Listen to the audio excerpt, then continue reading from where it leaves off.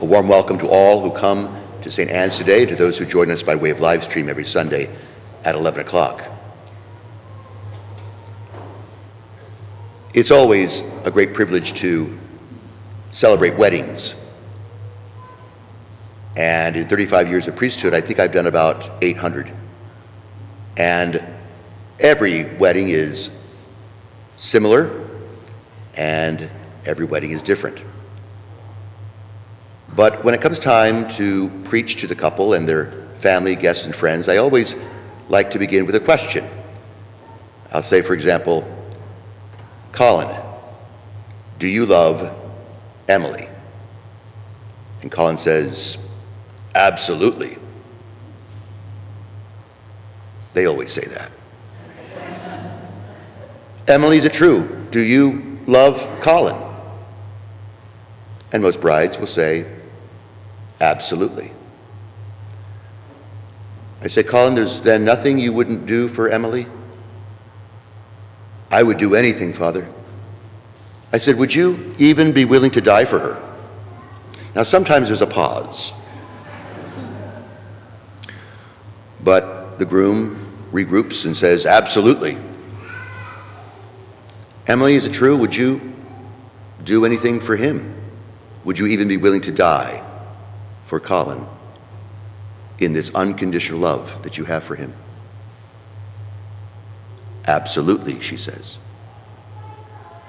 And I generally respond when I hear all of that, and that, my dear friends, is why I never got married.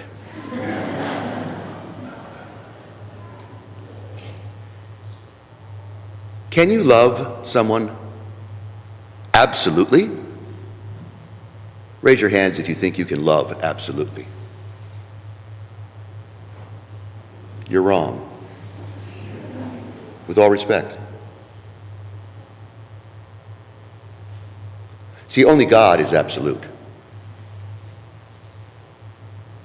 We are, in time and place physically, by nature, in this passing universe, relative. God is absolute. Man, woman are relative. Therefore, God can know and love absolutely, because God alone is absolute. We can only love and know, therefore, relatively, right? See, a lot of times we think that we can be gods. We can know it all and have it all and be it all. We can love, absolutely. No, we cannot do that, absolutely. We're always going to be imperfect. Our best will never be perfect. Our best is only what? Relatively good enough. And that's good. That's who we are. That's our nature. To know imperfectly, to love imperfectly, relatively. So, if you're dating someone and she says, do you love me? Your response should be to her, relatively. I think I did that years ago at age 18, and she didn't like that answer, so I became a priest. No, think about it. And God knows that. See, He didn't create us to be gods who do things absolutely. He created us as humans who do things relative to Him, relative to the absolute. So take yourself off the cross if you think you can love and serve God perfectly in this life. Save that for heaven. In the meantime, this side of heaven, lower the bar of expectation on yourself so you don't set the bar too high and become disappointed when you cannot love God and serve God absolutely, because you can't. It's an illusion. That's not meant to justify our imperfection. It's meant to explain it. See, and God knows that. So he has revealed something that's different from other religions in the history of mankind. That while in other religions, man has always attempted to appease and please the gods as perfectly as they can through forms of sacrifice to win their favor, blessing, power. We all know that that's never a real assurance.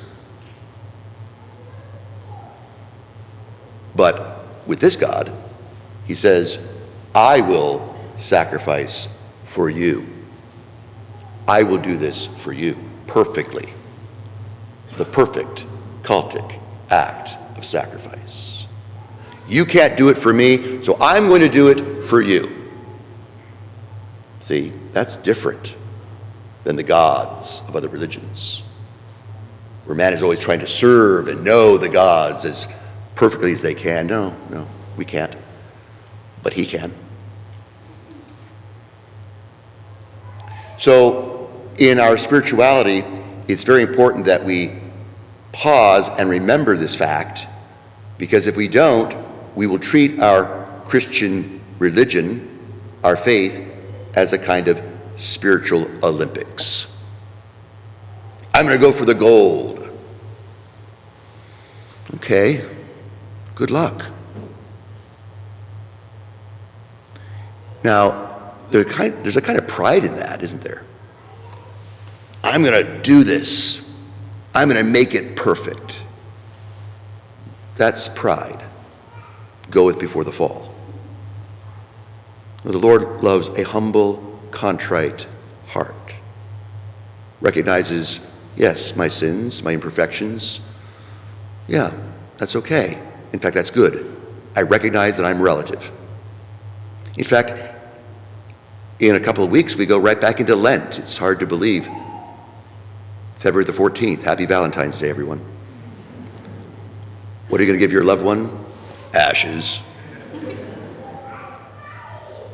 Remember that you are dust, and unto dust you shall return. Relative, not absolute. So it's very important that we remember that fact of our faith and human nature. Now, we use that word absolute a lot, absolutely. This food is absolutely wonderful. Relatively. My family is absolutely the best.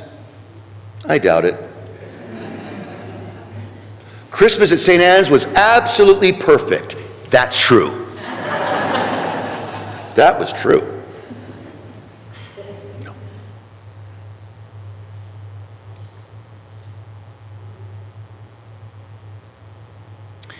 Yeah, important to reflect on that, how relative everything is. And that we use everything that God has given us in our experience in this time, in our lives, to glorify him, to know him, to serve him with all our heart as best we can. But that's never going to be perfect this side of heaven. Because he always wants us to recognize he alone is the Lord our God. Do not have strange gods before you. No other absolutes. In fact, there's a vodka named Absolute, right?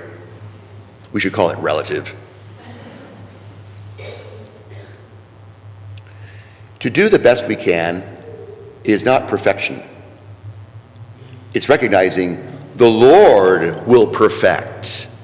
That's different. See, he perfects me by his grace, not my works. So that's the difference now.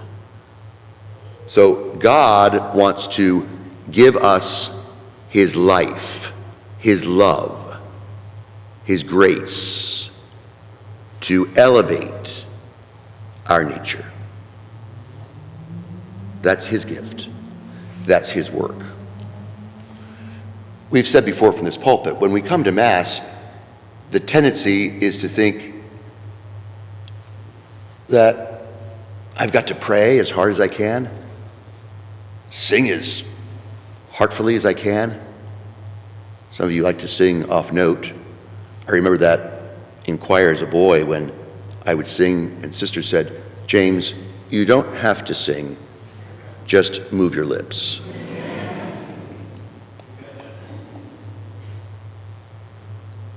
No, when we come to Mass, the focus is not you, with all respect. It's not even us, with all respect. And sadly, it's not about me, with all respect. It's about him, the high priest. We come to worship him, and we do it relatively well. We try to do it as best we can, but that's never perfect. And see, when you get disappointed because things didn't work out as perfectly as you'd like, maybe your children didn't work out as perfectly as you expected, maybe your relationship with your wife, your husband, your parents, your children, the school, your work, this nation, this church, your pastor. Now that's absolute. But you're disappointed because you've raised the bar so high. That doesn't mean we can't work for what's best, but to recognize our best will never be perfect. His best is always perfect because it's absolute. So there's one thing that will never change in the course of this universe, and that is the nature of the Mass, because it's about the absolute truth. The God-man who offers himself on an altar sacrifice, and that has never changed since the Last Supper, 2,000 plus years ago. This is my body, which is for you. This is my blood, which is for you. Take, eat, take, drink. I'm doing this for you. Everything that I've revealed was for you. Everything I've done is for you. Everything I continue to do until the end of time is for you. This is my body. I will love you unconditionally. Now that's the marriage act, see. The church is the bride of the bridegroom. You and I are members of that relationship. A new and eternal covenant of love. It's like marriage. But whereas Colin and Emily can only love relatively, he can love us absolutely. And that's magnificent, to know that God loves you, loves me, and his forgiveness and his mercy are absolute, and everything he speaks is absolute. Amazing. So reflect on that in this new year. Lower the bar of expectation on yourselves and your loved ones, but keep in mind our Lord. Focus on him who can do things absolutely. Enjoy this relatively beautiful day.